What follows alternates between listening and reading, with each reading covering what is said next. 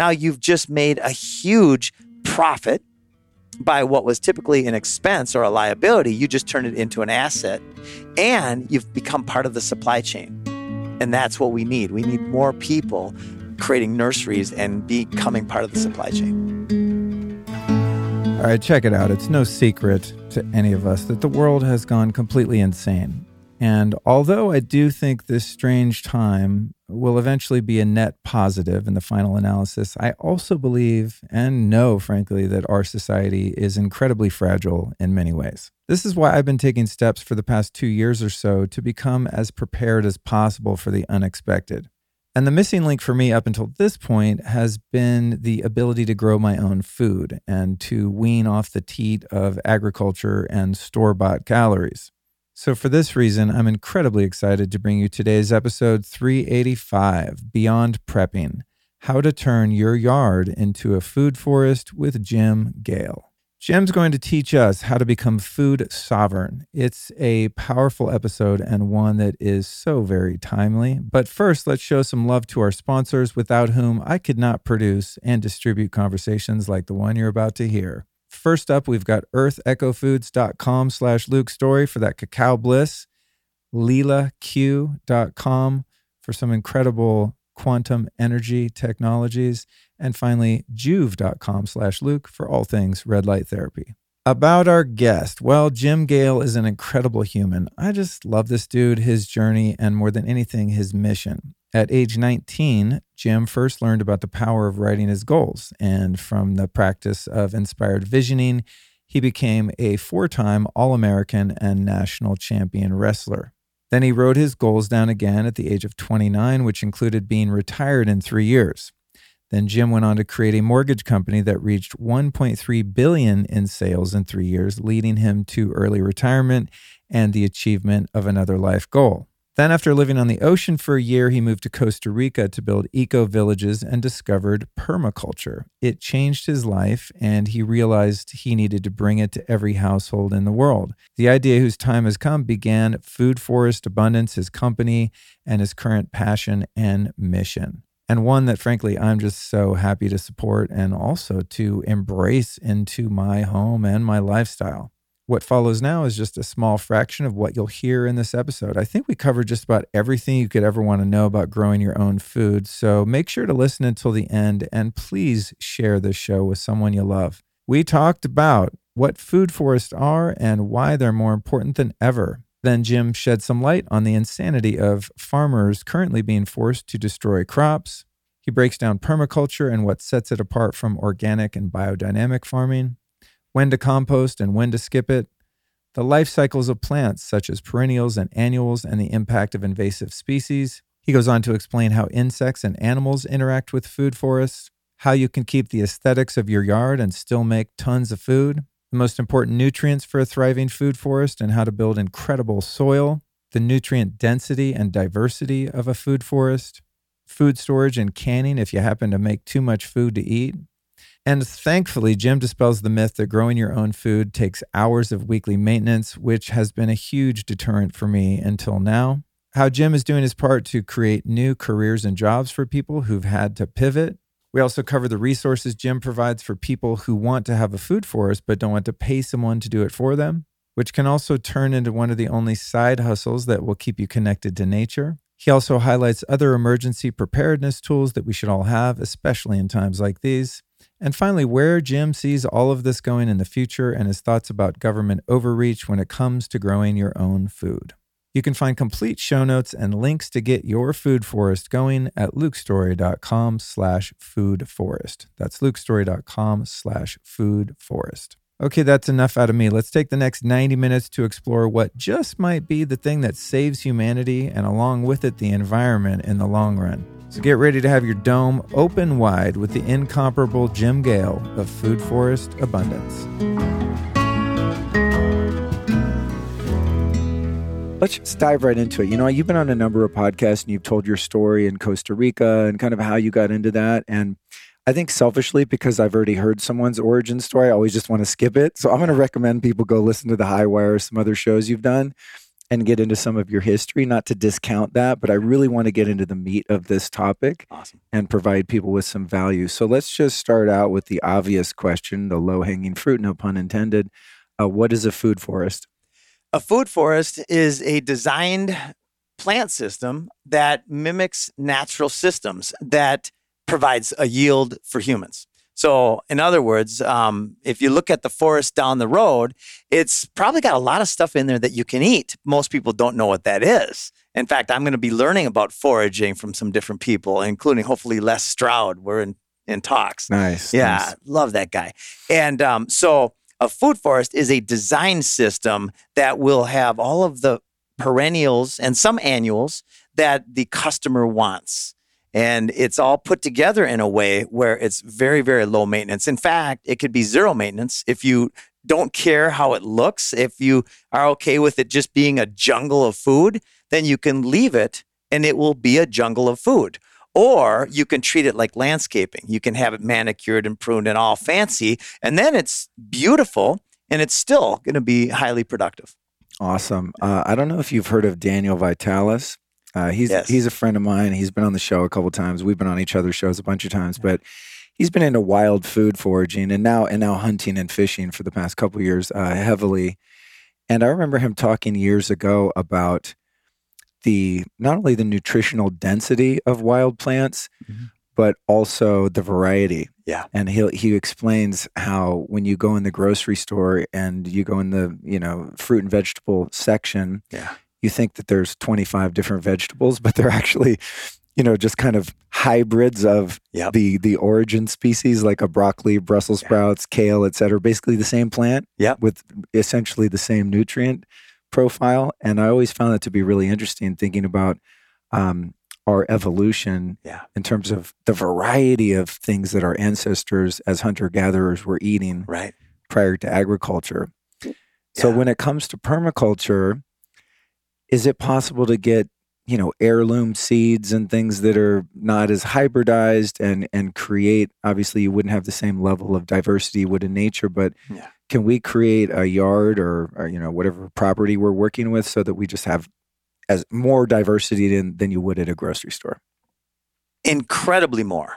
And that's part of the strength and the resiliency of a food forest system is having an incredible variety of different types of food. And I'll give you an example. My buddy Chad Johnson, one of our designers and just an amazing and connected to nature human being, he has a food forest in northern Minnesota off the tip of Lake Superior that has 300 different species of edible and medicinal plants that he planted. Then he's got nature coming into his system and planting more things. Then he's got nature taking the things that are in his system and bringing them out into the forest that surrounds his property. So it's expansive on its own. If that food forest was left on its own without poisons, and all the destruction that has been happening around the world of these natural systems, it would literally cover the earth over a certain amount of time.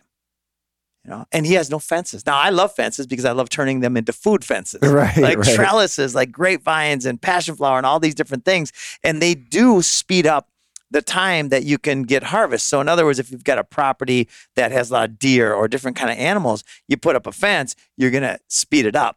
What he did, because he was really looking at proving this over time, is he created raspberriers, 8-foot tall raspberry bushes that are so thick you can't see through them. And even a moose wouldn't walk through those thorny things. So That's he's cool. got these raspberries around all of his different types of plants. It's absolutely fantastic. Well, I remember when I was a kid in Northern California, there would be, big blackberry bushes out in the, and we would run around the apple orchards and eat apples, and the vineyards up there, we'd eat grapes. So I'm kind of used to, as a kid, just grabbing food, but those blackberry bushes, man, nothing's getting through them. Right. I remember we try to cut our way in there because you couldn't get to some of them, and they're ferocious plants. So I can see how that would be definitely useful when you're trying to keep some of the larger animals out. Big time. And functional. We're talking about stacking functions. So if you want a barrier, you want a fence, you might as well make it more beautiful, animal habitat, attraction for pollinators, and edible. You were telling me, or maybe I heard you on Del Bigtree's show, that in Texas, grapes grow really well, and that if you have fencing around your property, why aren't you growing grapes? Did I get that right? You got that right. In fact, at Adrian's place, I believe he's got 6 types of grapes growing, and he's going to create wine out of those grapes over time. So 6 different types, and in a relatively small area, he can do 300 to 500 bottles of wine per year. What? Yeah. Isn't that amazing? That's crazy. Well, I was thinking about, have you been out to Fredericksburg? I've heard of it. It's maybe an hour away from here. And I think they call it the Napa of Texas. Yeah. And they have, an emerging kind of culture of vineyards and, a lot of kind of farm to table food. It's a cool little town. It's kind of modeled after a German village. It's really weird. You drive into downtown and you're like, what? Why is this in Texas? But that's, I think, when I first got the knowledge that you could grow grapes here. It's just, I don't know. Texas is kind of weird because there doesn't seem to be a lot of agriculture here. So when you drive around, no one's really growing anything except lawns, right? Yeah. Which we're going to talk about. So I kind of came to Texas thinking, you probably can't grow anything here. Is that a fallacy? It is a fallacy. Anywhere that you walk outside and you have plants, you can strategically plant and have a food forest.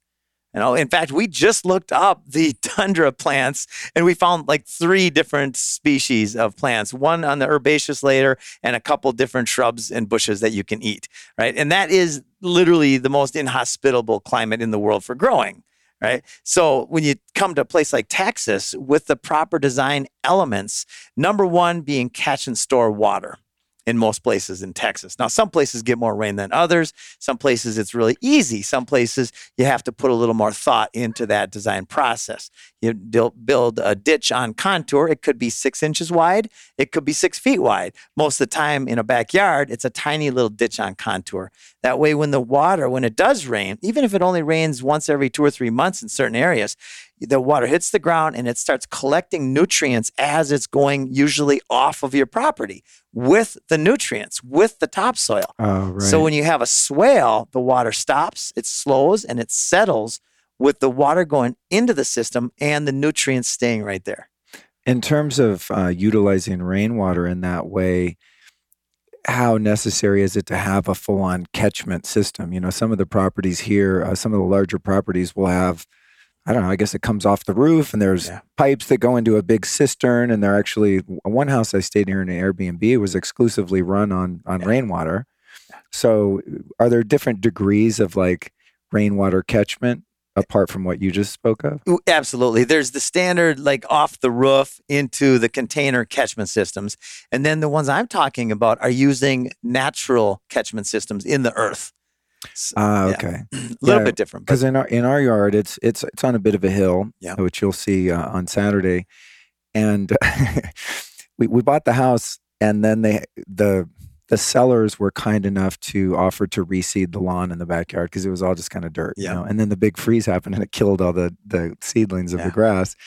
So we came, and then we haven't gotten to landscaping yet. But what I noticed is there was a fair amount of soil in the backyard when we first arrived. And then we had a lot of rain this season. And now when I go back there, it's all just gravel. Yeah. And I'm sensing, since it's on a hill and no one's managing the resource of water there, that it's kind of just eroding, as you said, all of the soil that's been created by the plants, et cetera. And now it's just it's gravel. And I'm thinking, how did anything ever grow here? Yeah. That is one of the best functions of a lawn is erosion control. Right. So a lawn does have a yield.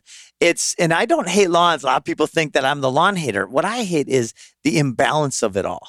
Like the 40 to 50 million acres of lawn around the United States, if we turn 50% of that into perennial edible landscapes or food forests, we would reverse mass extinction and deforestation, cancer, heart disease, diabetes, and we would get a lot of food. And we would be healthier. We would reduce our insurance bills. We would reduce our family's likelihood of getting cancer massively.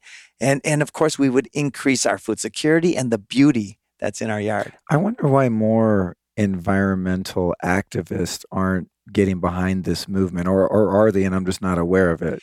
It depends who's paying them. For real. If it's the powers that be paying them, then they have a different narrative that does not include true regeneration of our world. Their narrative is very much more about control. in the case of the environmentalists who actually understand permaculture, which there are, I would say, thousands at minimum, but possibly millions around the world who have proven what I'm saying in every zone, in every climate. And they're demonstrating it, which is so important nowadays, to demonstrate and to prove to the world, look at, this is how much time I spend in my food forest. And I don't work a day in my food forest. I want to be there. I'm looking for reasons to just stand there and look around.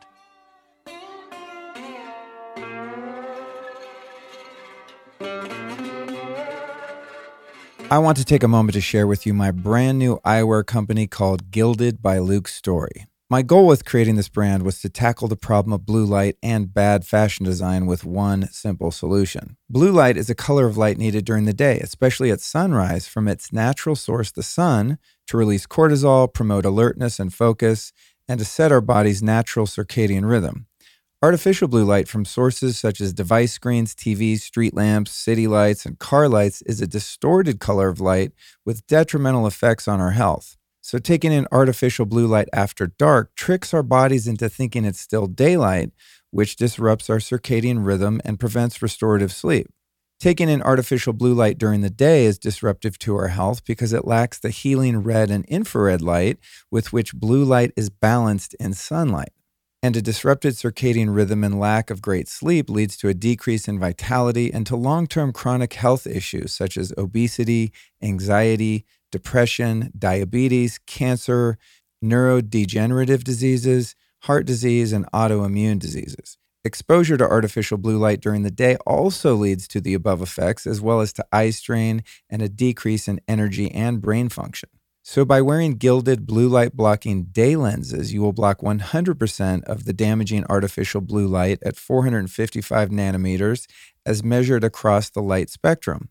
And by wearing the gilded blue light blocking night lenses, you expand that blue light blocking coverage even further to 550 nanometers into the range of disruptive green light. What's also really cool is that gilded glasses are made by using a proprietary blend of pigments, including melanin, which is infused directly into the lenses to fully block harmful blue light. So by using the gilded glasses to block the harmful blue light during the day and night, you're going to set your body's natural circadian rhythm, which will give you the good sleep you need to wake up healthy, healed, and energized, and will also set your circadian rhythm for the next night of healthy sleep. To check out my new line of men and women's eyewear, go to gildedbylukestory.com. That's GILDED, gildedbylukestory.com.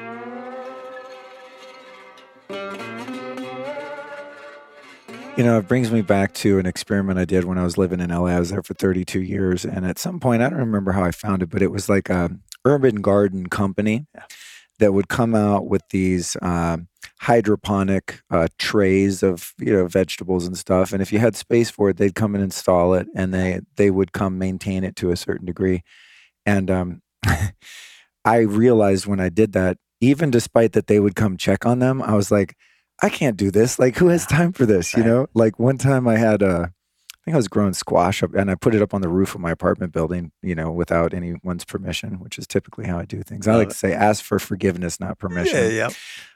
But raccoons started getting into it, and I thought, man, that this home farming stuff is really hard, because I don't want to hurt the raccoons. Eventually, I think I devised this little, I didn't want to trap them or poison them or, animal control is not going to come out for an urban garden. So I devised this little, how do I say, it wasn't a trap, but I basically put a stick with this little board that would flip over if they stepped on it. And I put a bunch of cayenne pepper on there. Oh, yeah. That's awesome. So then when they stepped on it, poof, they would hopefully not come back. And it actually worked, which is the funny thing, because I came back and I guess it was kind of a trap. It had been set and activated, and then that was the end of them. They never came back. That's fantastic. But eventually I just kind of gave up. It was just, even with that, I was like, God, for 4 pieces of squash, I'm out there how many hours? But that it was a system unlike yours with permaculture, where I was like fighting against the urban landscape rather than finding a way to work with it. So what's the difference between this kind of modern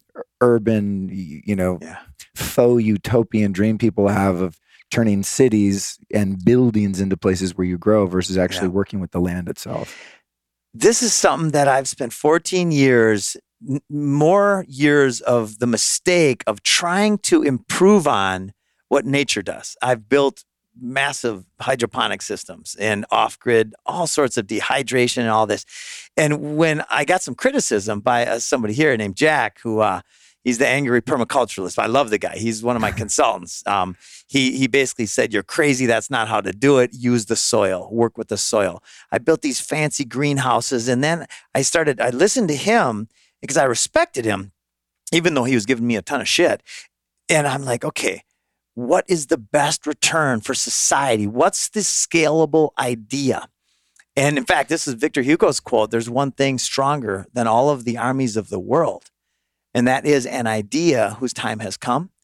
And I sat with that. I meditated with that. And the idea is like a seed. It's planted within all of our consciousness. The idea of the abundance of the Garden of Eden is not a utopian fantasy. It's literally the next logical step for humanity. It's perennial edible landscapes working with the soil.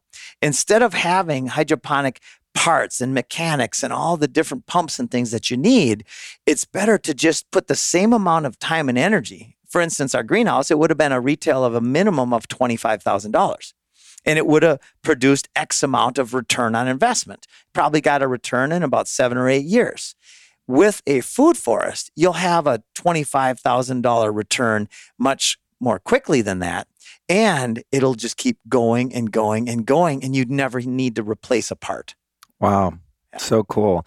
What do you think is so pertinent at this time for people to really start to embrace this? I know even moderate people that aren't conspiracy theorists and, aren't into some of the things that I'm into researching and understanding, or at least think I am understanding in the era of the pandemic and all this. I think even kind of regular, normal people are getting a sense that we must learn how to become interdependent and less dependent on the grocery store and, the whole kind of agricultural system.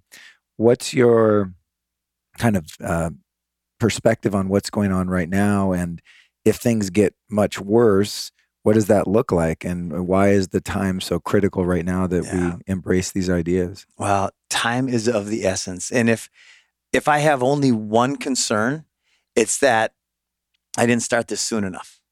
And so the idea of centralization has led to 6 corporations basically being in control of almost all of the world's food supply. And those 6 corporations are run by the same corporations, which are run by the same families, which have controlled the masses forever. So it's not a conspiracy theory. It's just these corporations exist, and that's how it goes. But if the problem is centralization and monocultures, which take poisons, because a monoculture, the way they do it, is not a natural system. It's unnatural, where we're growing rice in a desert. We're growing all these greens in a desert, and then we're shipping them 3,000 miles away from the West Coast to the East Coast to different places. It's radically unsustainable. So that's the problem. The solution, as Bill Mollison said, though the problems of our world are increasingly complex, the solutions remain embarrassingly simple. Embarrassingly simple. We just plant food. We plant food. If we just took our ornamental landscapes and added the function of food and medicine production, if that's all we did, we would have an incredibly healthy society. Is it feasible that someone with I guess an average size suburban plot of land could grow enough food to feed, a 3 or 4 person family? Like, can you get enough caloric density out of that without having too much reliance on animal products, et cetera? I think for me, I was a vegetarian for almost 10 years, right? And I was always starving, because I was living on carbohydrates. Yeah.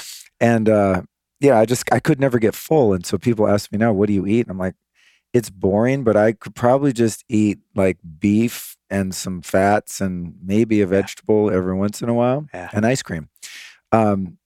So like, it's hard for me to imagine not having an abundance of meat to the point where I went and bought a quarter steer before I left LA, and it's in my freezer at the house now. It'll probably take me a year to get through it. But let's just say my freezer goes out, all that meat rots and goes to waste, and all the grocery stores shut down, and I've got a food forest in my backyard. Like, how can I get full and feed my family? Is that feasible? So we love incorporating animals into a system. And on a suburban backyard, you can grow all the food that your family needs to survive. Now, if it's a quarter acre, this has been demonstrated. Even there's a house in California on a tenth of an acre that provides all the food the family needs. And when you bring chickens into the system, maybe a pond with some fish, and then you start cycling fish into the system, and then you use that effluent to actually water the plants. So you catch water from rainwater catchment, you put it into the pond, and then you use that effluent, and then boom, it just explodes. The chicken manure. Chickens are such incredible assets. There's so many functionalities of a chicken.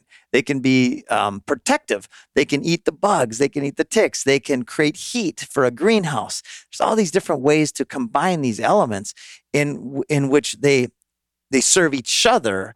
And that's very much mimics a natural system. So the answer is yes, you absolutely can. Right now, I'm a big fan of a combination of annuals and perennials. Long term, I'm all about perennials because perennials, you can literally be no maintenance. Annuals are a little more maintenance, but when you turn maintenance into a meditation, maintenance into a joy, then you're serving so many functions of your life. So yes, and there's a few particular things like potatoes and sweet potatoes, the starches, yuccas, different things that are very low maintenance and that are like nutrient dense, like sweet potatoes, and they're so easy to grow. What are some of the other things that one might want to store? When I think about emergency preparedness or just being self-sufficient, of course, having a freezer full of frozen meat feels nice. Yeah. But let's say that wasn't there. One thing that I always come to is fats. I want to have some vats of coconut oil and ghee and things like that, which I think, say, like all I've got to eat is my sweet potatoes that I'm growing in my food forest. Throw some ghee in there, you got a meal, Yeah. Then you've got some, complex carbs and you've got like healthy fats. What other kind of things are good for people aside from growing to maybe just get into storage that will actually last? Well, lard, ghee, that is fantastic. In fact, that saved many people's lives throughout the Great Depression, and people would add some of that to their meals, all their meals. Microgreens for people who want something that's relatively easy and quick. You can harvest microgreens in like 14 days. I turned my whole garage into a microgreens garage at one point. Now I realized how much work that is, and I don't want to do that kind of work. I want to. My job is to be an effective inspirer and to demonstrate what's possible from a perspective that the average suburban homeowner will say, I can do that. In fact, that's a no-brainer. I want to do that for every reason. Out of selfish reasons, this is something that I'm helping people see that this is good on every level. And what about the storage of excess food? Let's say you're 4 years into your food forest and you've got peach trees and cherry trees and, apples, whatever, and you're actually producing more food than your immediate family and friends can consume. Yeah. I remember back in the day, my grandparents were canning. Canning was like a thing, right? Of fermenting foods. What are some ways that one could actually preserve those for hard times? Or say you produce a lot during the growing season, you want to make it through the winter, et cetera. Yeah, so my mom grew up on a farm in southern Minnesota, Medelia, Minnesota, and she had no running water and no electricity till she was 15 years old. And they produced all of the food they ate on the property. And canning is huge. Now, what I've learned in Costa Rica, we created an off-grid dehydrating system where we used the sun and some simple boxes. Like you can take a box, like a 4x8 box, paint it black, and put some plexiglass or some glass on top. In fact, I found a door that somebody was discarding in the road the other day, and it was a glass door, beautiful door, like a storm door. I grabbed it, and we're making a dehydrator out of that. And we'll have about a 6-inch space. The sun will hit that. It'll heat up that box to a couple hundred degrees or 140, 180 degrees, and then heat rises. So then we put a box in there with some shelves, and we slice up at a 1/4 inch, 1/8 of an inch, all the different fruits and veggies. We lay them on those trays, and then the air goes up and it sucks all the moisture out of those plants. And then you paint the chimney black. So the sun hits the chimney and heats up the air in the chimney. So it creates a suction. No way. It just goes right through. It takes all the moisture out. And now those plants, without any effort, can store for a year. those dehydrated Wow. apples and mangoes and whatever you have, right? With a little vacuum seal, you can store them for 5 years or more. That's crazy. So Yeah. because you're creating that suction, you don't have issues with mold and Exactly. Yeah, interesting. now, if it gets rainy, if it gets wet out, and then all of a sudden you stop the process midstream, you can have mold issues. So you want to pick a good day where it's sunny, and boom, you get those dehydrated in 8 hours. Sometimes it takes a little longer, and now you've got something that you can use all winter long as a snack. What about people that live in an area, Portland, Oregon, or somewhere where they don't get much sun? Yeah, it's going to be a little harder in areas like that. You're going to want to pick some sunny days for dehydration. But in the fall, Even just for growing. Oh, growing. You know? Well, Portland's loaded with plants. Like Portland's a jungle. I haven't been there for like 30 years, but last time I was there, I remember how lush and dense the forests around Portland were. So there's plants that are good for that zone. Got In it. every zone, there are plants that are natural and successful in that zone.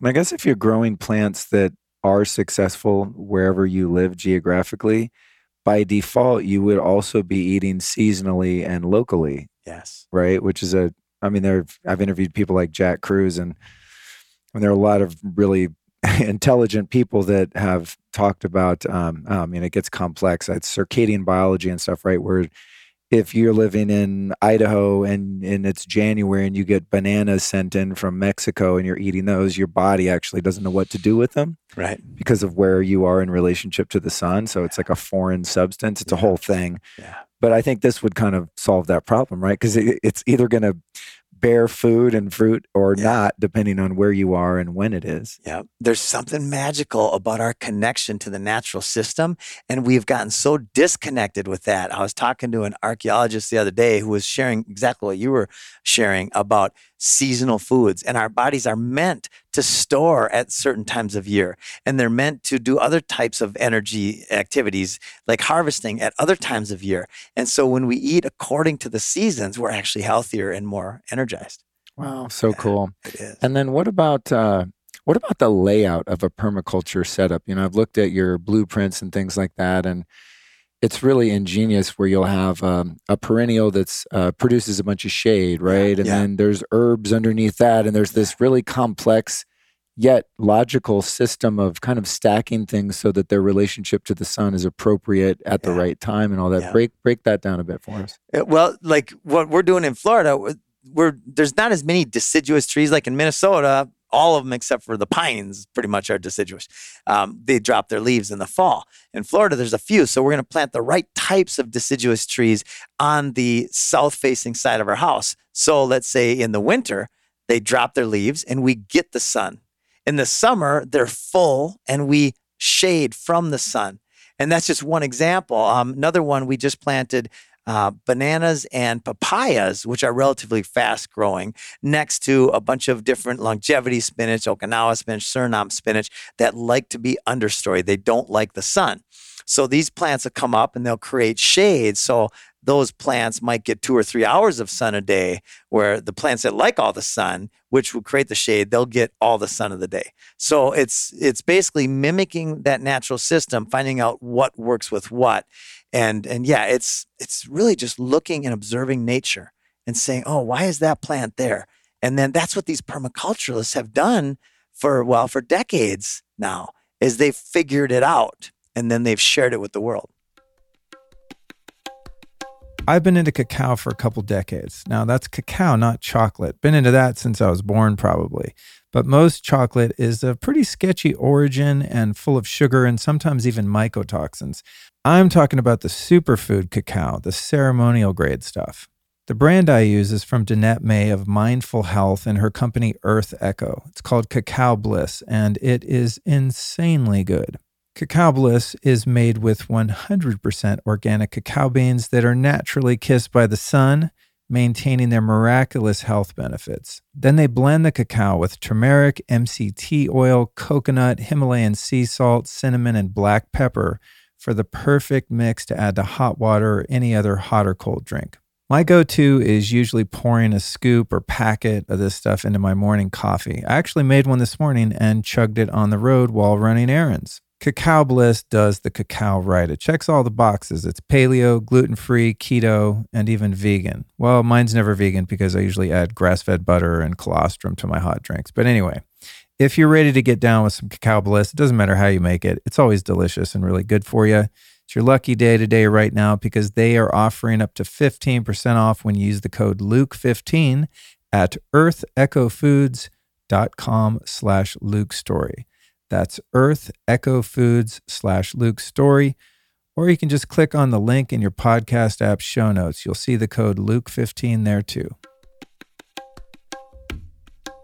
It makes a lot of sense. If you think about going into a redwood grove, right, where there's only the tops of those trees are getting direct sun. Yeah. And if it's in a place like, the Pacific Northwest, maybe even not that much, right? Right. When you go into one of those forests, I've always found it so interesting how you have moss and ferns and all of these just really beautiful and more fragile plants that exist on the forest floor that are getting no sun, but they're still flourishing and green. I mean, I don't know how many of them are edible, but you can kind of see an extreme example of that. Or in the Amazon, it seems like the Amazon is almost like a food forest in and of itself. Right. And in tropical areas like that, where everything's kind of already doing what you describe. And in those tropical areas, a lot of it is edible. Yeah. And the Amazon was a designed food forest 5,000 years ago. Really? Yeah.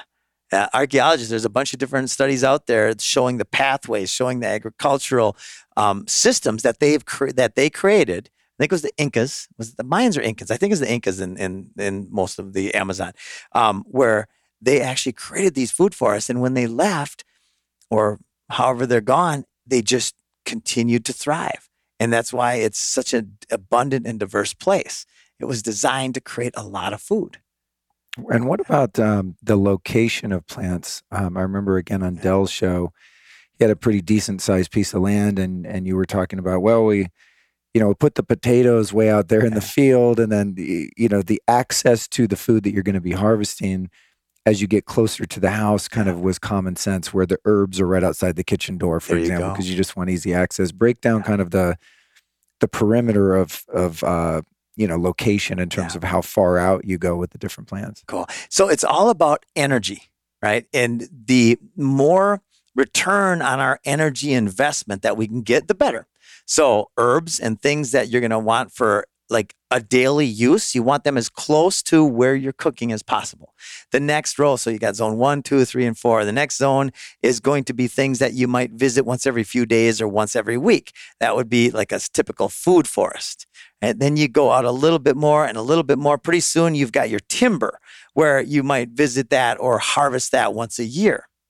And so it's all about the interaction of how am I going to conserve and use my energy wisely. And what's the difference between, there's kind of a hierarchical structure of you have chemical laden, manufactured food in a conventional farm where there's all these inputs of pesticides and herbicides and fake fertilizers and all that. Then you have kind of monocrop organic food. Yeah. And then you have, permaculture. And then what seems to be the most next level to me is biodynamic. Yeah. So, I think a lot of people think if they're eating organic food from Whole Foods, that it's really healthy, but I eat it, right? It's better than conventional, but it's suspect in terms of what's actually going into the fertilizer, even in organic food. So in your opinion, I guess, what's the hierarchy of like the shittiest possible farmed food? I guess, speaking of vegetables, leaving animals aside, down to like, what is the ultimate? So a few things to unpack there. One is any food grown with poisons, it's not the natural way. If it's not the natural way, it's not going to be natural and healthy for our bodies. Then we talked about Whole Foods. The average time between farm to market for Whole Foods is like 11 days, right? So that means the plant was picked at minimum, probably 2 weeks before it was ready to be picked.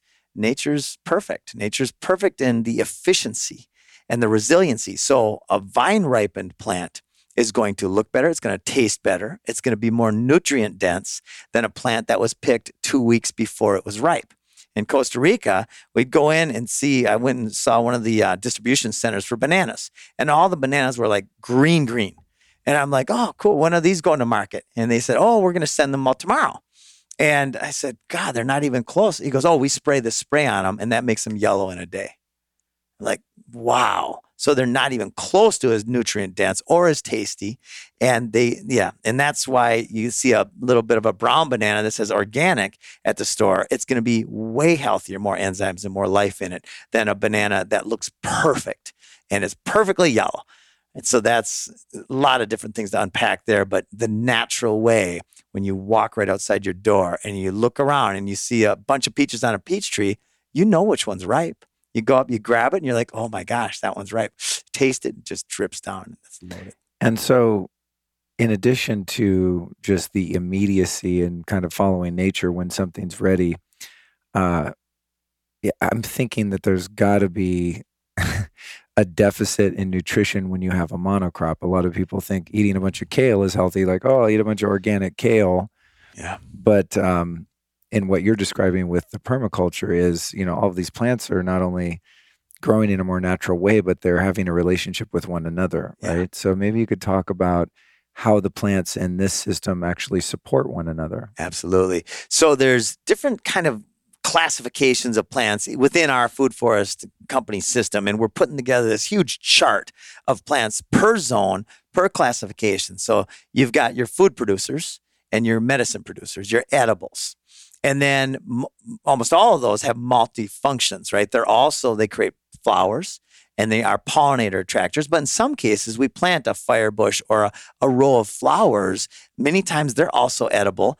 And so those are specifically there to attract the butterflies and the bees. And then we plant nitrogen fixers are very important. Our soil needs nitrogen. And so any of the legumes, the beans and the peas, you plant the nitrogen fixers all throughout the food forest, and they will start building nitrogen in the soil. And then the chop and drop plants like Mexican sunflower and many more where moringa grow pretty fast, where you chop them and you drop them onto the floor of your food forest, and they will actually build soil over time.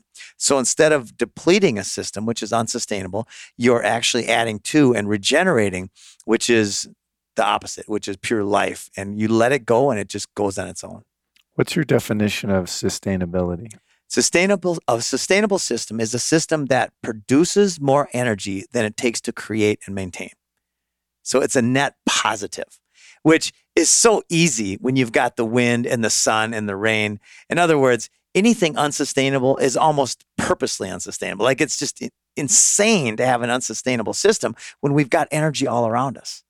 Yeah, I was watching a documentary a couple of years ago. I forget what it was called. It was something around the water wars, and it was about the almond orchards in California, like in Central California, and you just see all this infighting with the landowners, and these big corporations come in and buy swaths of land, and they put a well in, and they're stealing all the water out of the aquifer from the little old man that's had the farm, for 3 generations and all this kind of stuff. And I just thought, are almonds really worth it?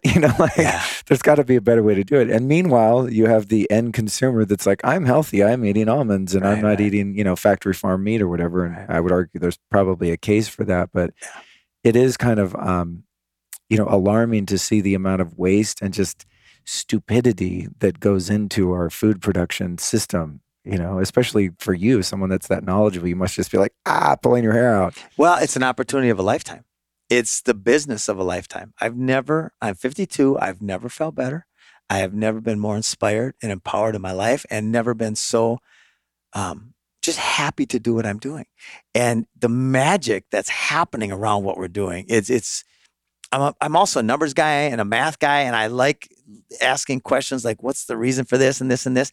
There's no logic behind the growth that we're experiencing, that the whole world is experiencing as we wake up to the insanity that you're referring to.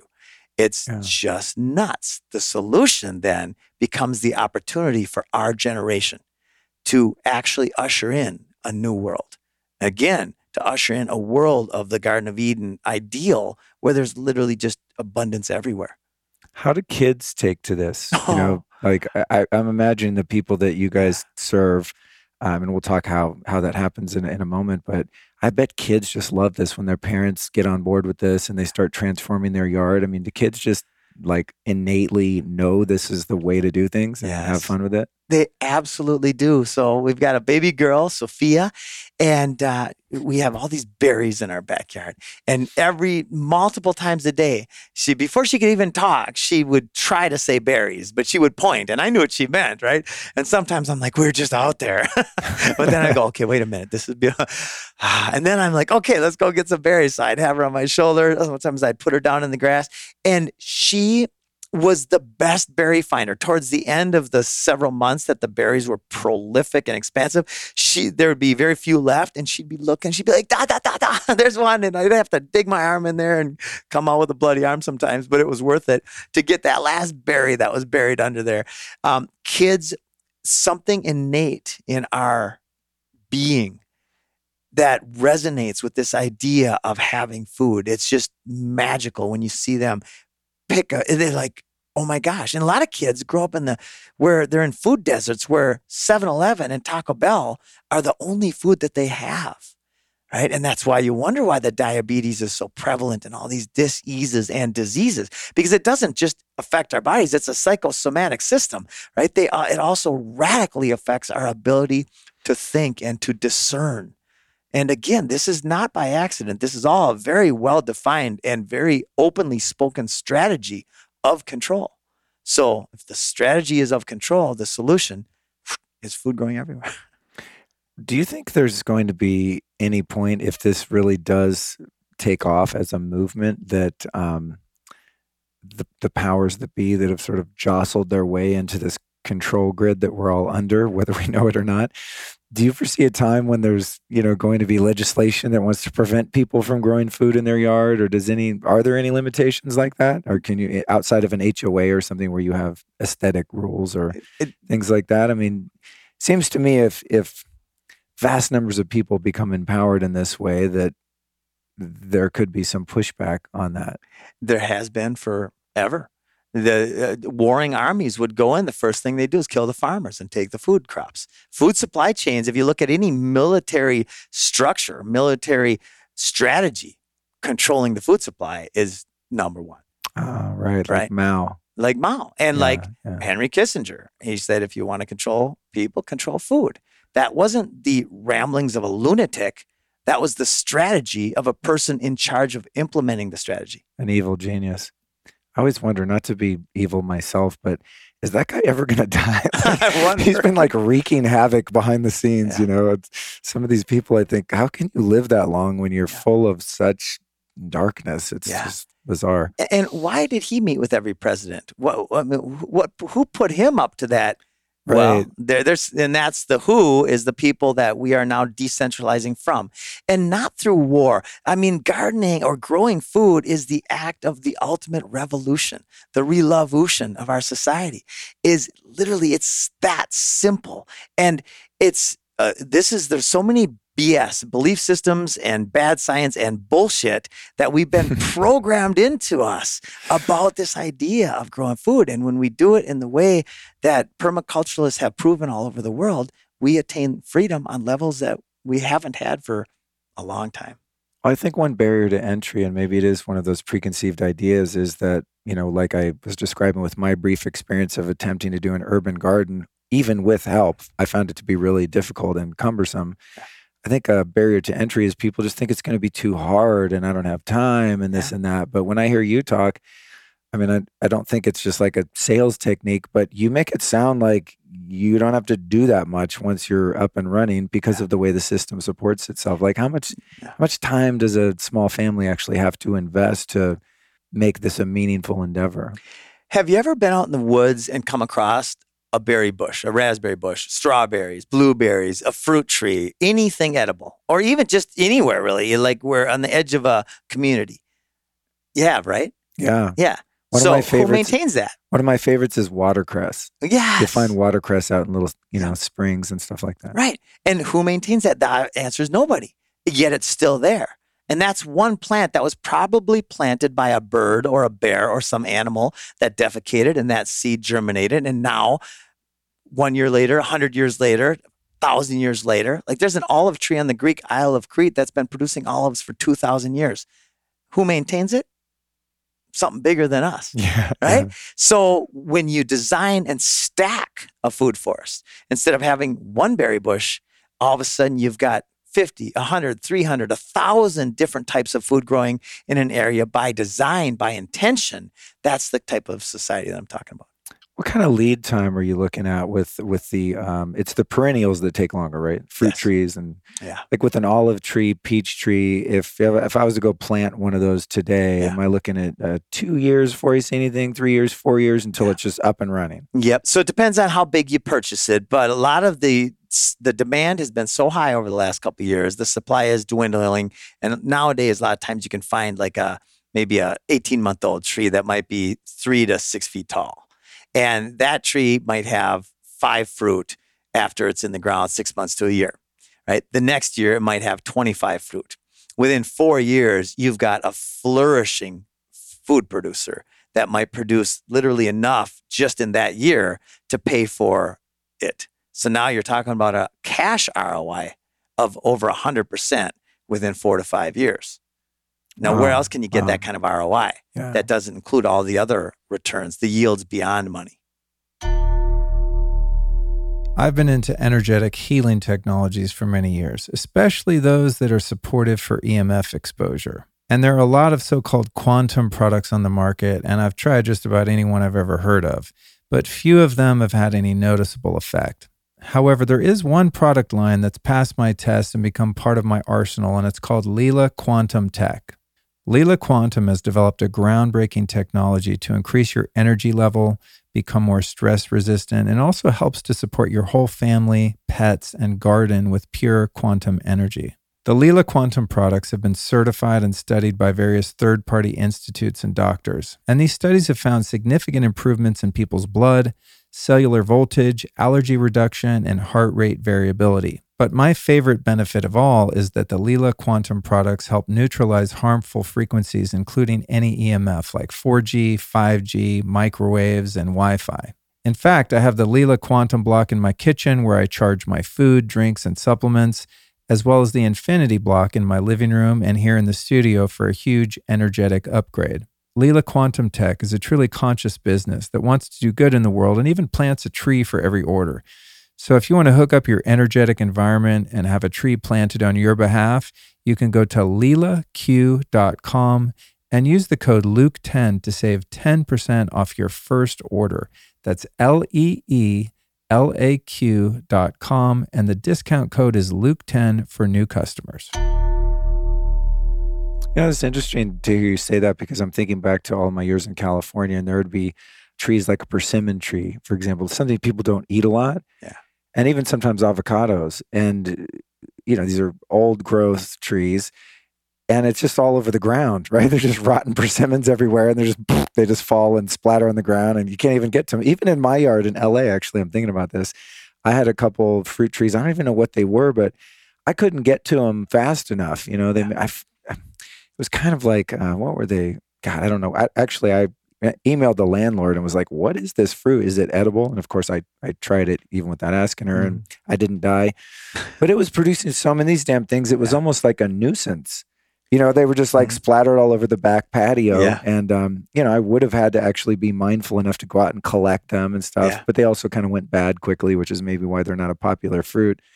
But that's very true. You know, once they're kind of up and running, it's almost like more than you know what to do with in some cases. That's right. A lot of people do feel guilty. They see a bunch of fruits on the ground. They're like, oh, I didn't. That's good. They go back into the system. You know, like this fall, a lot of people have huge bags, dozens of bags of leaves that they're putting on the curb so somebody can take those leaves away. Those leaves are nature's way of replenishing the soil. And you take them out of the system, it's the wrong thing to do. Can you grow olives in Texas, this area? Yes, I believe you can. I'm not. I know we're growing them in Florida, but I don't know for certain about different parts of Texas. Maybe Got not. it. Yeah, I love olives. I had a friend that had a property in Ojai, California. Yeah. She was on, I think, 5 acres, and all around the house. Speaking of a nuisance, all around the house, it's just all olive trees. And at a certain time of year, you'd walk around. They were just everywhere. And I'd walk around and just pick them up and eat them. And I'm like, that's gross. It's got dirt on it. I'm like, what do you think you're made of? You know, Exactly. Yep. I mean, I always like the idea too of eating food off the, and clean, not in a city, obviously, but eating it off the ground and like getting some of that microbiome And the magnesium and all different things that we're lacking now because we're not eating from the dirt, and there's so many different micronutrients in the dirt that humanity is void of now. And that's a big part of the dis-ease and disease system that we got. So in a permaculture system, when we're not using artificial inputs like fertilizer and things like that, what are we doing to keep the soil robust? Do you ever play with things like rock dust minerals or diluted seawater, any of this kind of fancy stuff? Absolutely. We like to kick it off with worm castings, rock dust, biochar, sometimes the diluted seawater. All of those things are good starters because they get it really germinated or kicked off. They have the catalyst. And then this is the number one thing that everybody can do right now. If you've got fruit trees in your backyard or bushes, is get some worm casting, some biochar, and put mulch on top. Lay that down on the ground and then get 4 inches of mulch, 4 inches of wood chips, because it's that interaction between the edges that is so powerful. Between the edge of the soil, you never want, like what happened to you, the rains came and washed away your soil. So if you'd have had mulch on there, the rains would have hit and it would have sunk that water into the ground. And now you've got more life instead of less life. And so in this system, we're not really using any kind of fertilizer other than what's being generated from the soil. Is that right? Yes. And sometimes people have inputs like chickens. Some people have cattle, some horses, and they let that manure age, and then they mix that with the compost, the leaf piles. They do certain chop and drop techniques. They throw it all in a big bunch, and they spread that out, and that's going to increase the yield. It's going to increase the rapidity of the growth. And what about composting? How necessary is that? Like, again, I've not done that, but I always think, composting. I mean, you're probably a really good person if you compost, but it just seems like a pain in the ass, just managing it and stuff like that. Is that an integral part of a food forest, or could one produce food without actually composting their waste? Right. So you can, but when you turn composting, the element of composting, into a multi-beneficial thing, then it's a win-win. So in other words, a lot of people think of composting as you have a composter and a bucket of putrefied, rotten, stinky fly. That's what I think of. Right. Yeah. But here's the best way to compost is, let's say you've got your food forest in your backyard and you have certain areas of high density where you've got 4 or 5 plants within an area this big, and you could put a little circle in the middle. You throw some compost there. And then you've got 20 or 30 of these little circles around your yard. You throw your compost every other day, or let's say every 7th day, you throw your compost in a particular area. It never builds up and creates that smell or the flies. The worms then come up and eat that compost, and then the roots of the plants go towards it. The worms go down and leave their worm castings, and now it's radically simple. Oh, that's cool. Yeah. And then what about pest control? The couple times I've tried to grow food, I mean, it's, I'd go out there and spray it with like garlic water. Yeah. I'd try these like homespun remedies, and I never could quite get it. How are we dealing with, the animals and plants that want to come eat the food that we want to eat? Yeah. So the best system is one that's diversified, where you'll have a certain bug problem. And a couple little stories here, because I want to bust another BS, is spiders and wasps and different things. So spiders and snakes, even spiders and snakes in total kill 11 people out of 330 million a year. And those people are probably already sick. Wow, I'm glad to hear that, because they have some gnarly ass spiders out here in Texas. Yeah. I saw one the other night. It was legit. It wasn't a tarantula, but it was as big as a tarantula. Yeah. And I was sitting there with the good old boy from Texas, and I was like, look at that. And he's like, what? I mean, he didn't even notice. He's just not impressed at all. He's lived here forever. Yeah. And I kept checking behind my seat, I'm like, because dude, that thing's never going to come near you. It's enjoying its life over there. Relax, Isn't that great? So we have been programmed into fearing. Now, spiders take out about 500 metric tons of insects per year. So a spider web in a food forest is your best friend. That's your defense. A wasp nest in a food forest is an incredible defense. The food that's getting eaten by the beetle or the armyworm will release pheromones. The pheromones to the wasp flying over have a certain color. The wasp will see the color, lunch. No the wasp way, really? becomes your protector Oh my God. of your food forest. Same with the snake. You got food forest growing on, you're going to have some rats, some mice, right? But when you have a balanced system, then those animals are part of the system. And what's more scary, the hundreds of millions of people who are going to get cancer, 50%. A lot of people think cancer is genetic. We're told by the powers that be that cancer is genetic. Yet 100 years ago, like a few percent of people got cancer, now 50%. Well, that blows the whole door off the genetic theory. Yeah. I think it's the gene called glyphosate. Yeah, you nailed it. Yeah. That and one, fear. Man. Yeah.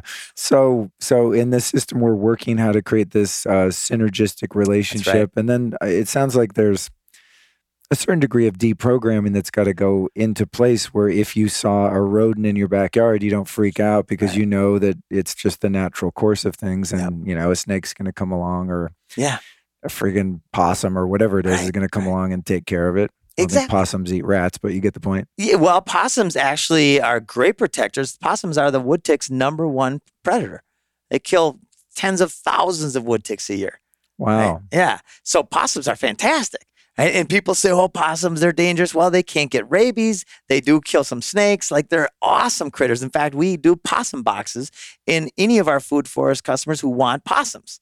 Really? Yeah. I know they look kind of funky and people hate them because they got a long tail like a rat and they look really crazy, but they're fantastic creatures. Dude, when I was a kid in Northern California, I'm trying to think how'd they get in. Maybe we left the garage door open, but a number of times I caught them eating the cat food. We keep the cat food bowl out in the garage, and you're in the middle of the night, you go out to do the laundry and turn the light, and there's a possum there, and they're kind of not afraid of you. I don't know if they just get stunned, but he'd kind of just sit there and go, what are you going to do? And it's like, But again, that's that kind of programming, and you hear these kind of cultural memes of, oh, possums will bite you. Well, who's going to go down and like try to grab a possum by its snoot, I mean, you kind of just leave it alone and it ends up wandering off. Right. That would be a good thing to Google. How many people die of possum bites a year? I bet it's zero.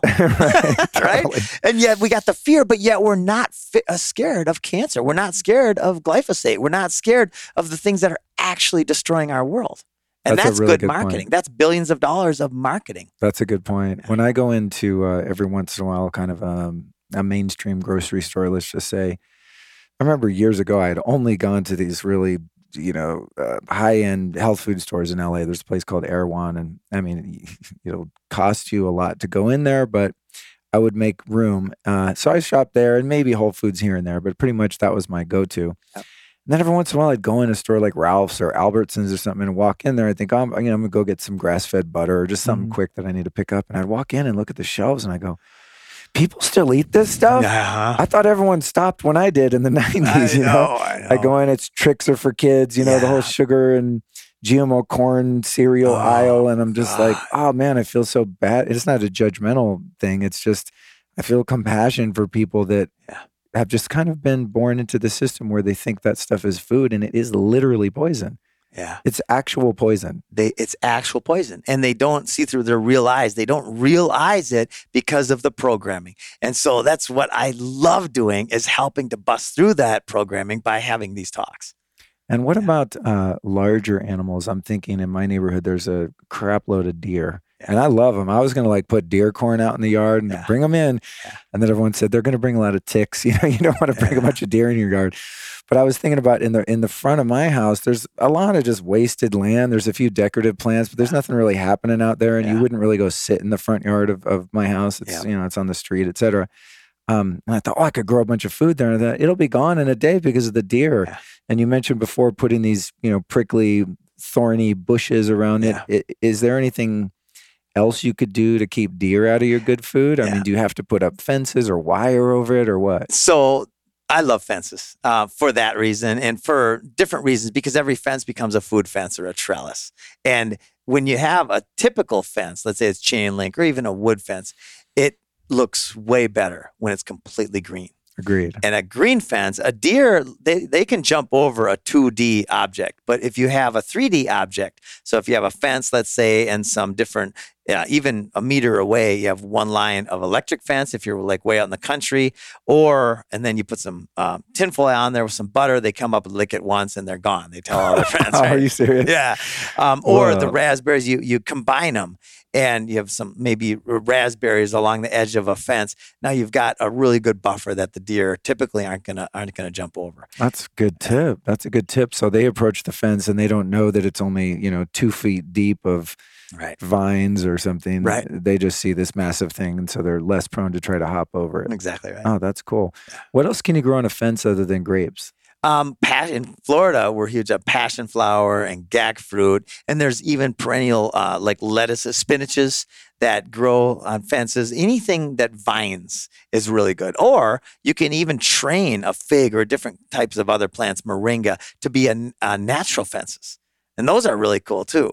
They take more time though. A lot of people who want to start growing food, they don't want to have a fence that takes them 3 or 4 years to actually come in, especially if they've got all the other stuff around. That's a good point. Yeah, especially like imagine you build a brand new fence, and you're like, all right, we're going to do the thing, and then you're waiting around a couple of years. Yeah. When's the first grape come, damn it? Exactly.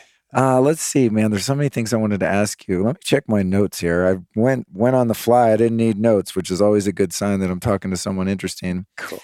I know what it is. So, you talk about what a waste this monocrop of lawns are, and I think lawns look pretty. They're manicured. It creates a nice space. But I really find a utilitarian purpose in lawns of just being able to go hang out on lawn. Yeah. Right? Roll around, take a nap, play some ball, fool around. What kind of, is there a ratio of in a backyard, how much lawn you want to keep versus how much you want to actually use for food? So the ratio is completely personal choice. What we love to do in permaculture is work the edges. So let's say you've got a backyard that's 50 feet by 50 feet, and you take 4 to 6 feet along the edge of that yard, and then maybe in the corners you come out 10 feet. And maybe you have another couple areas where you've got little circles where you've got one guild, one fruit tree, and then all of the component plants, the community of plants in there. And just using that edge, you can create an incredible amount of food by stacking. You've got your roots and tubers, your sweet potatoes and things, all the way up to the overstories. And when it comes to food that you don't end up going out to pick, like I was describing the persimmons just plopping on the ground and just going back into the soil. In a permaculture system, how much pruning and things like that are necessary to keep the plants producing? And when they do produce, if you don't use it, God forbid you're wasting food, but I'm sure it happens. Do you just kind of let it do its thing? Yeah, it's a cycle of life. You're not wasting. You're just actually composting. You're putting it right back in, and the worms are going to come up and eat that food. They're going to create worm castings. Everything's better off. And that's why we like to put in some extra plants that are specifically for creating green manure or green mulch. Your question right before that was what? Pruning. Pruning. Oh, I love this one. This one is so fun. So most people, when you prune, so you got a fruit tree, and to prune, you want to open up certain areas so the sun and the air can get in there. And so the energy will go into the fruit production instead of creating bigger branches and more leaves. Like when you grow cannabis. There you go. Yeah. You want to prune at the right time. Right. So then you have more buds. So same exact thing with a fruit tree. But here's where it gets magical. So pruning, let's say you prune a branch, and it takes you like a couple seconds, right? You cut that thing off and you lay it on the ground. If you go out there 10 weeks ahead of time and you cut a little notch around the bark and you put a gadget there, even a tennis ball with soil and rooting compound in there, it's called air layering. You put that on there, and then 10 weeks later, you cut that off and you've got a brand new $20 fruit tree. Oh, wow. So you just spent 3 or 4 or 5 minutes. You just made $20 times 1,000 branches in your food forest. You can pay somebody $20 an hour to go do that after a tiny bit of training. Now you've just made a huge profit by what was typically an expense or a liability. You just turned it into an asset, and you've become part of the supply chain. And that's what we need. We need more people creating nurseries and becoming part of the supply chain. Wow, that's super cool. So you're creating a clone, basically. Yeah. Right. Yeah. Interesting. You mentioned moringa, which is a great medicinal herb. Mm-hmm. Can you integrate things like ashwagandha or any other, not food plants, but really traditional herbal medicines into permaculture? Absolutely. They're a big part of it. We just built at Adrian's place, we built a Chinese medicine wheel theme. And it's phenomenal. It's oriented north, east, south, and west, and it's got all these different medicinal herbs in there. But yes, medicinals are an incredible part of a food forest, and they're also functional in other ways. A lot of them are flowering. A lot of them have beautiful smells. Dr. Ian Scott, my partner, he's got in his front door, he's got 3 different types of flowering and very fragrant plants. That one of them comes on early spring. One of them is midsummer and the other one is late fall. So you walk into his house and there's always a new smell, a beautiful smell. Oh, that's very cool. Well, folks, fall is just around the corner, so the days are going to be shorter and we'll have less of a chance to get that sweet, natural sunlight that we all need. Now, thankfully, I don't have to sweat the winter months ahead because of my Juve red light therapy system. As you might have figured out by now, I am a sun fanatic due to the fact that we've evolved to be outdoors 24/7. Now, while Juve obviously can't replace natural sunlight, it does deliver similar wavelengths of light, red and near infrared to be specific, that have been clinically proven to be very beneficial to your health. But don't trust this hippie, trust the science. Thousands of peer-reviewed research articles have demonstrated the benefits of red and near-infrared light for things like skin health, reduced pain and inflammation, and faster muscle recovery. For this reason, there are, of course, tons of red light products on the market now, but I dig Juve for the following reasons. First, they offer a wide selection of configurations from small handheld devices to large setups that can treat your entire body.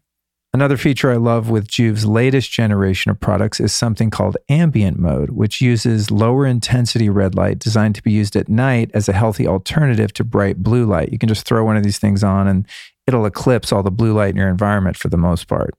Since we're all staring down the gloomy months ahead, I highly recommend investing in a Juve device. I really use mine every single day, especially in the morning during my breathwork routine. That's kind of my jam. And for a limited time, Juve is offering all of my listeners, including you, an exclusive discount code on your first order. Go to juve.com/Luke and apply my code Luke for your qualifying order. Again, that's JOOV.com/Luke. Of course, some exclusions apply for this limited time offer.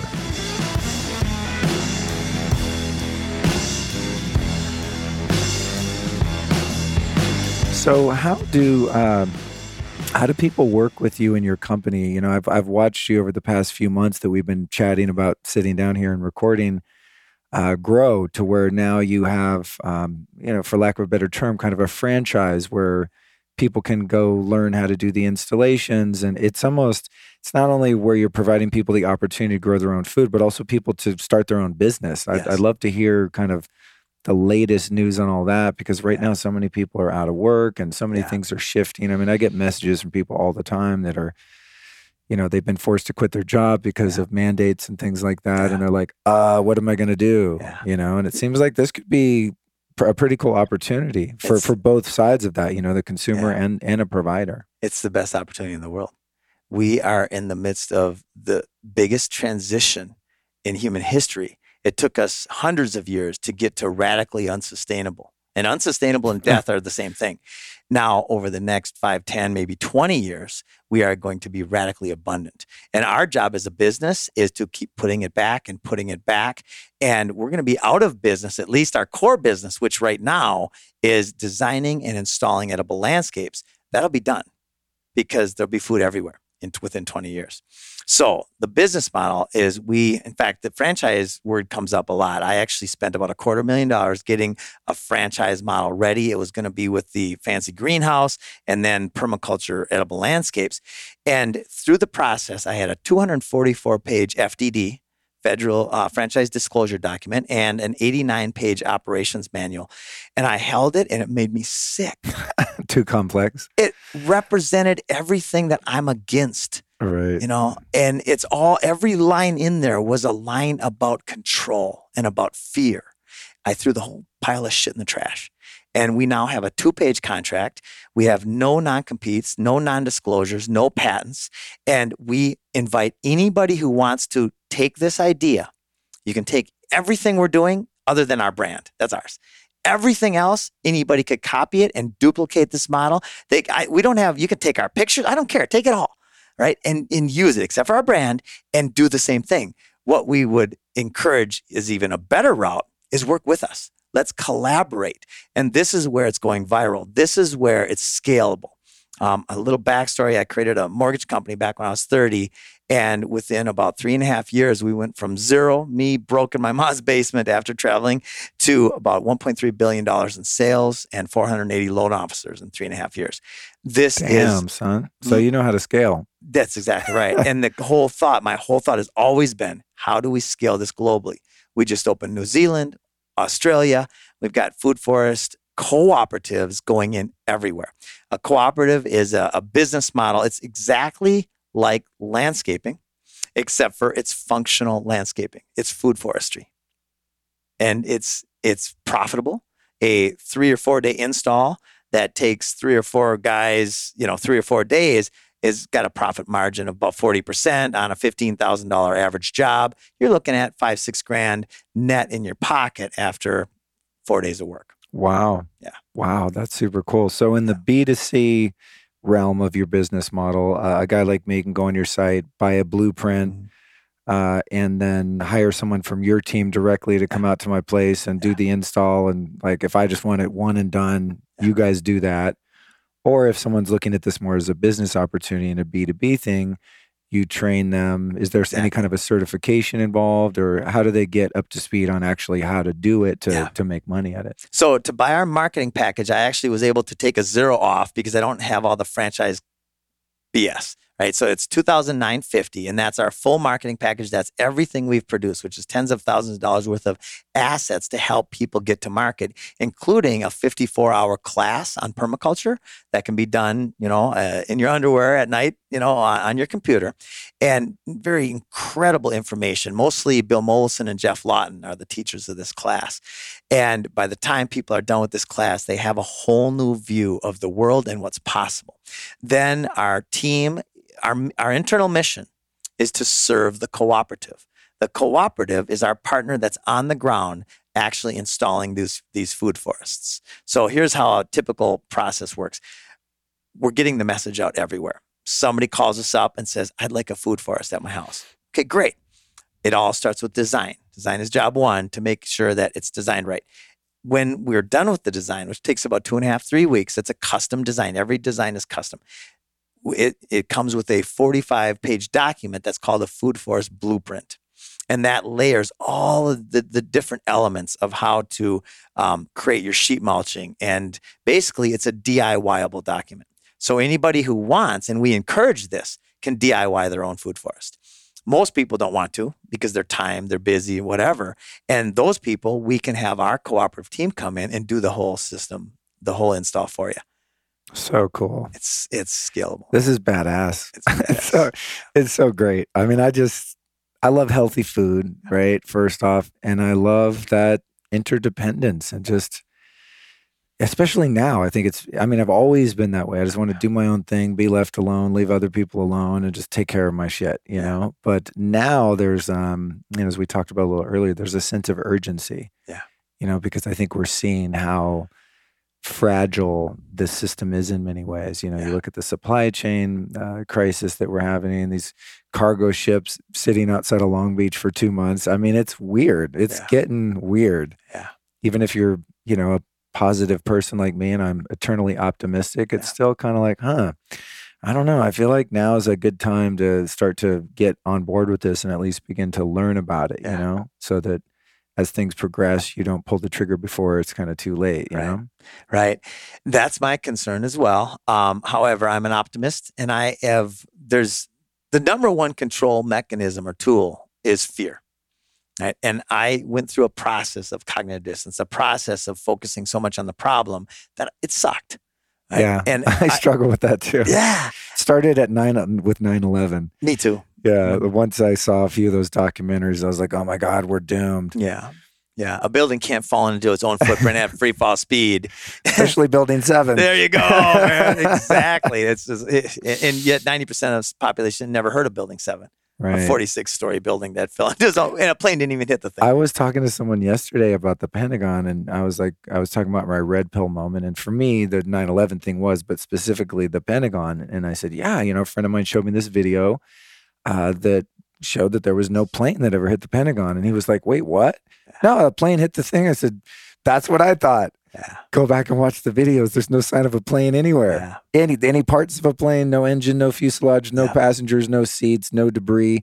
There's not even wing marks where the supposed plane hit. Anyway, I could go on and on. Yeah. But I think, ultimately it's a positive thing when one is open-minded yet still discerning. Yeah. And you at least start to just go, okay, I don't know what happened or what is happening. A lot of people have theories about what's happening right now. Who knows? On the most extreme, they want to depopulate the planet, and they're doing so intentionally. On the least extreme, they're being deceptive, and everyone's making a bunch of money. At the top, right? Yeah. There's one is it's ignorance. The other ones is it's either psychopathic evil or evil, right? Or we're in a simulated reality of our own making as spirit playing a game. Yeah, I like that one. I think that's probably where I'm landing with it. It gives me some solace. This duality it serves a purpose. Yeah. But regardless of where someone falls on the spectrum of paranoia versus optimism, Mm-hmm. I think anyone that's just willing to be honest with themselves sees the value in building something new. Yeah, and I think that's part of your perspective that I like. It's not like we're going to go tear the system down and bomb the Capitol. It's like, no, let the system just do its thing. It's going to run out of gas eventually anyway, because it's not sustainable according to your definition of it, which I agree with. So how about if we just build a parallel reality over here, where each little family, one at a time, is just starting to do their own thing? 100%. We rise above the control mechanisms of fear and food control and all these things, and we then just do what is better for us. It's completely selfish, and yet it's also serving, right? And that's when you can align selfishness with serving, then you've got the best of everything. Yeah. And the magic, man, I started meditating really about 9-10 months ago, deep, and which to me just means I can feel my hands. Like I can feel them right now. I can feel the energy. I can hear the vibration. I can feel. And then all of a sudden, when I allow my mind to just chill the heck out, ideas come. And then they're very potent ideas. Like, oh my God, I got to go do that. I call somebody, I type something, I do something. And then that worked. Okay, next idea. And I watched the show Messiah. I don't know if you've ever seen that on. No, I haven't. It's on Netflix or something. I watched that show a couple of times because that guy just sat there and he'd wait for the idea and he would just act like instantly. And I'm like, that's freaking exactly right. Just wait for the idea. And the magic, like for instance, this is still so mind-blowing to me. I'm not really a TV guy. I never have been, but I've had my favorite shows. And one of my favorite shows was The Crocodile Hunter with Steve Irwin. Oh, great. Right? Yeah. And when he died, I cried, right? Love that fella. Yeah. And so I get a call 2 months after Dell's show aired, and it was the producers of The Crocodile Hunter said, Jim, we'd like to shine a light on you and your visions for society. I instantly said yes, because this is what? That's crazy. It's crazy. This is part of the intentionality that I put out to the universe is let's bring in big. Let's go big. Let's change the world. Right? If you can conceive it and believe it, you can achieve it. I can conceive and believe that we're going to change the world. And boom, we've got less than 6 months later. And then Adrian called 2 days later, the number one TV star for like 5 or 6 years running. He was my favorite character in all of TV.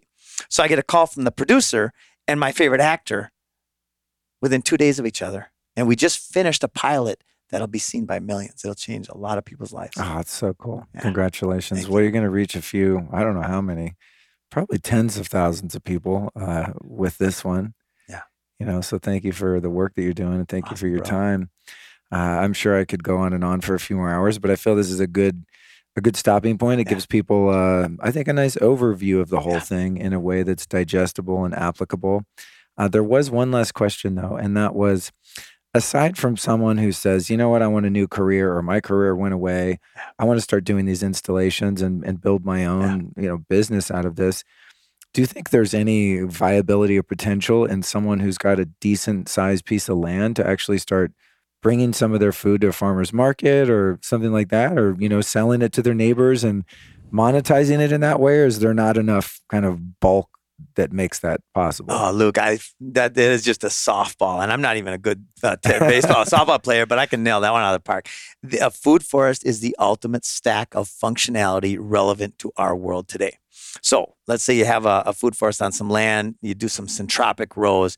Now, number one, you're creating beauty and resiliency and food for yourself.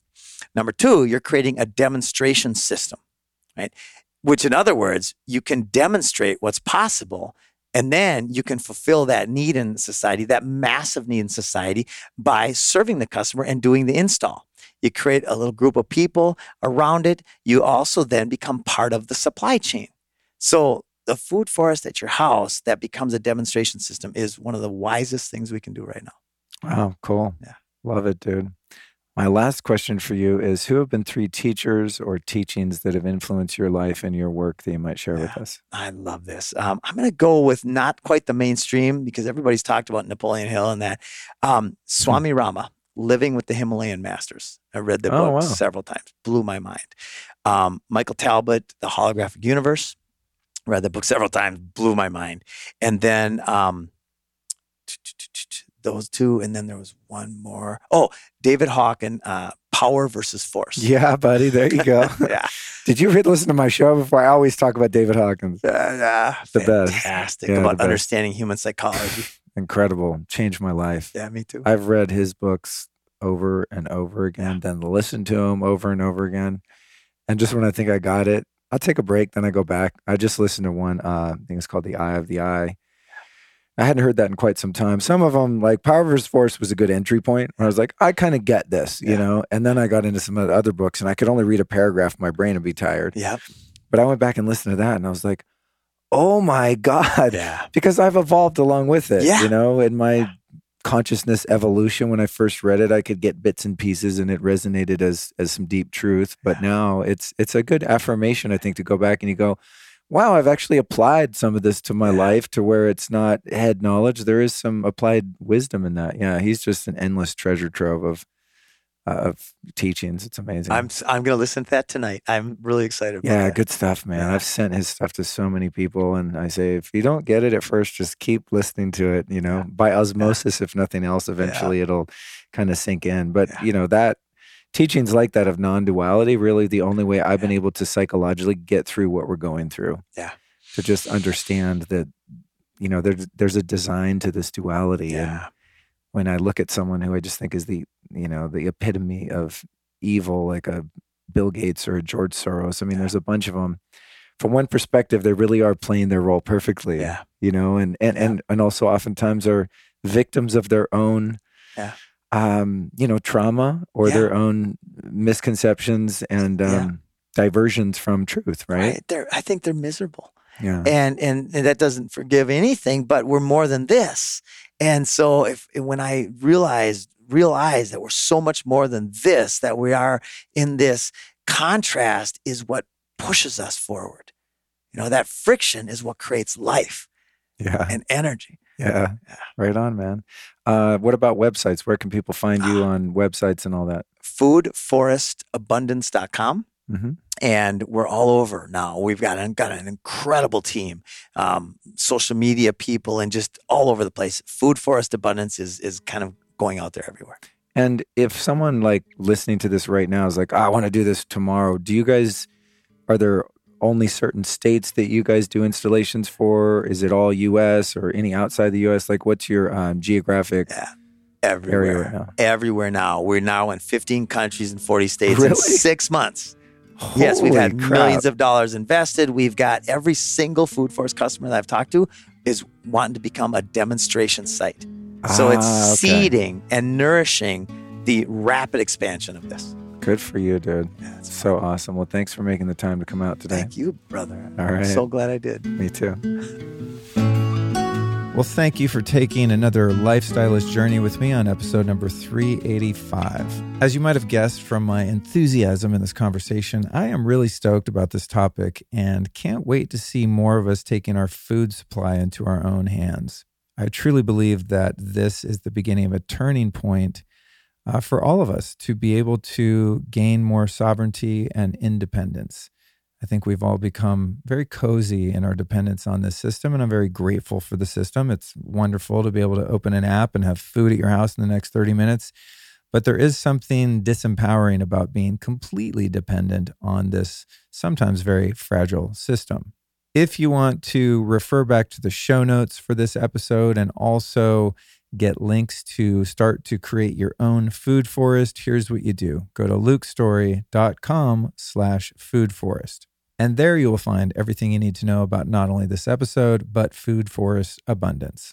And you might have guessed from this convo that Jim and I share a love for freedom and for sovereignty. If you'd like to gain access to news and content I can't share on social media, please join my Telegram channel at lukestory.com/telegram. There you'll find everything I'm learning about the scamdemic and how to outsmart the ghouls currently running the world in real time.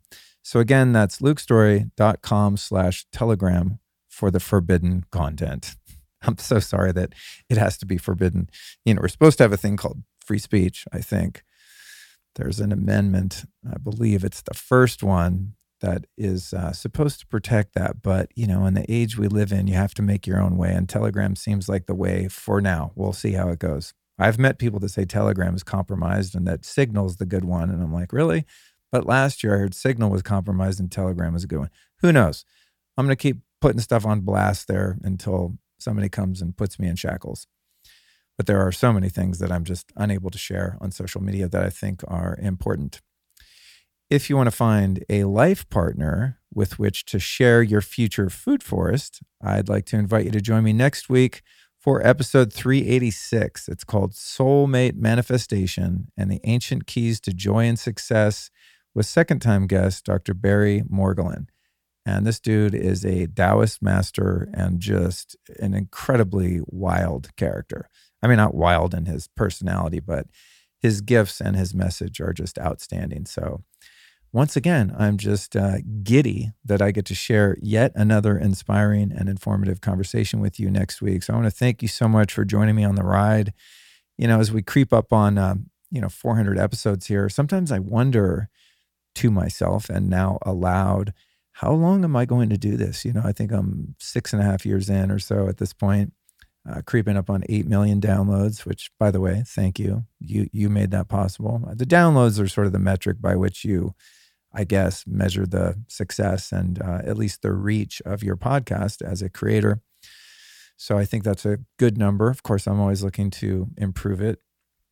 But I don't know. It's hard for me to imagine not having these conversations. As I travel through life, having this human experience, these sort of long-form, in-depth conversations are the ones that I just enjoy having with people in real life. And I have a sense that if I stopped producing this podcast, that obviously I would still be having conversations like this. But in the middle of those conversations, I'd be going, oh man, I wish I was recording this so that I could share this with other people. I just meet so many brilliant and inspiring humans on the journey that I just want to share their knowledge with people. I don't know. It's just a thing I have. It's like this, it's almost like a craving, or I guess more aptly described as a drive. Yeah, that's it. I'm just driven. Like I find someone like Jim and I'm like, damn, this dude is so cool. He's doing something amazing. This is huge. Imagine if, all of us, I was going to say some people, but just imagine a world in which everyone has a little piece of land where they can grow their own food and support themselves and their family and their neighbors and community. It would be a completely different world. Just as he was discussing, let's get rid of, 75% of all the lawns on the planet. Leave the golf courses alone. I guess people like to get outdoors. I'm not mad at that, but just imagine, all the single family homes in the world, or at least in the United States, that are just wasting water and beautiful life-giving sun on a lawn that doesn't really have a lot of utility in terms of how it's used. And trust me, I like a good lawn. I like to walk barefoot on the lawn, play with the dog, but there's a lot of lawn out there that could be growing food. And I don't think Jim was being bold or unrealistic when he said we can literally just feed the whole planet if everyone did that. So when I meet someone that's got the knowledge and the practical skills and strategy to do something like this, I have to talk to them. And if I'm going to talk to them, I'm going to turn on the mics and the video cameras, and I'm going to share it with you. So thank you so much for listening to this podcast. And I can't wait to be back next week to talk about soulmates. Be back in your ears then.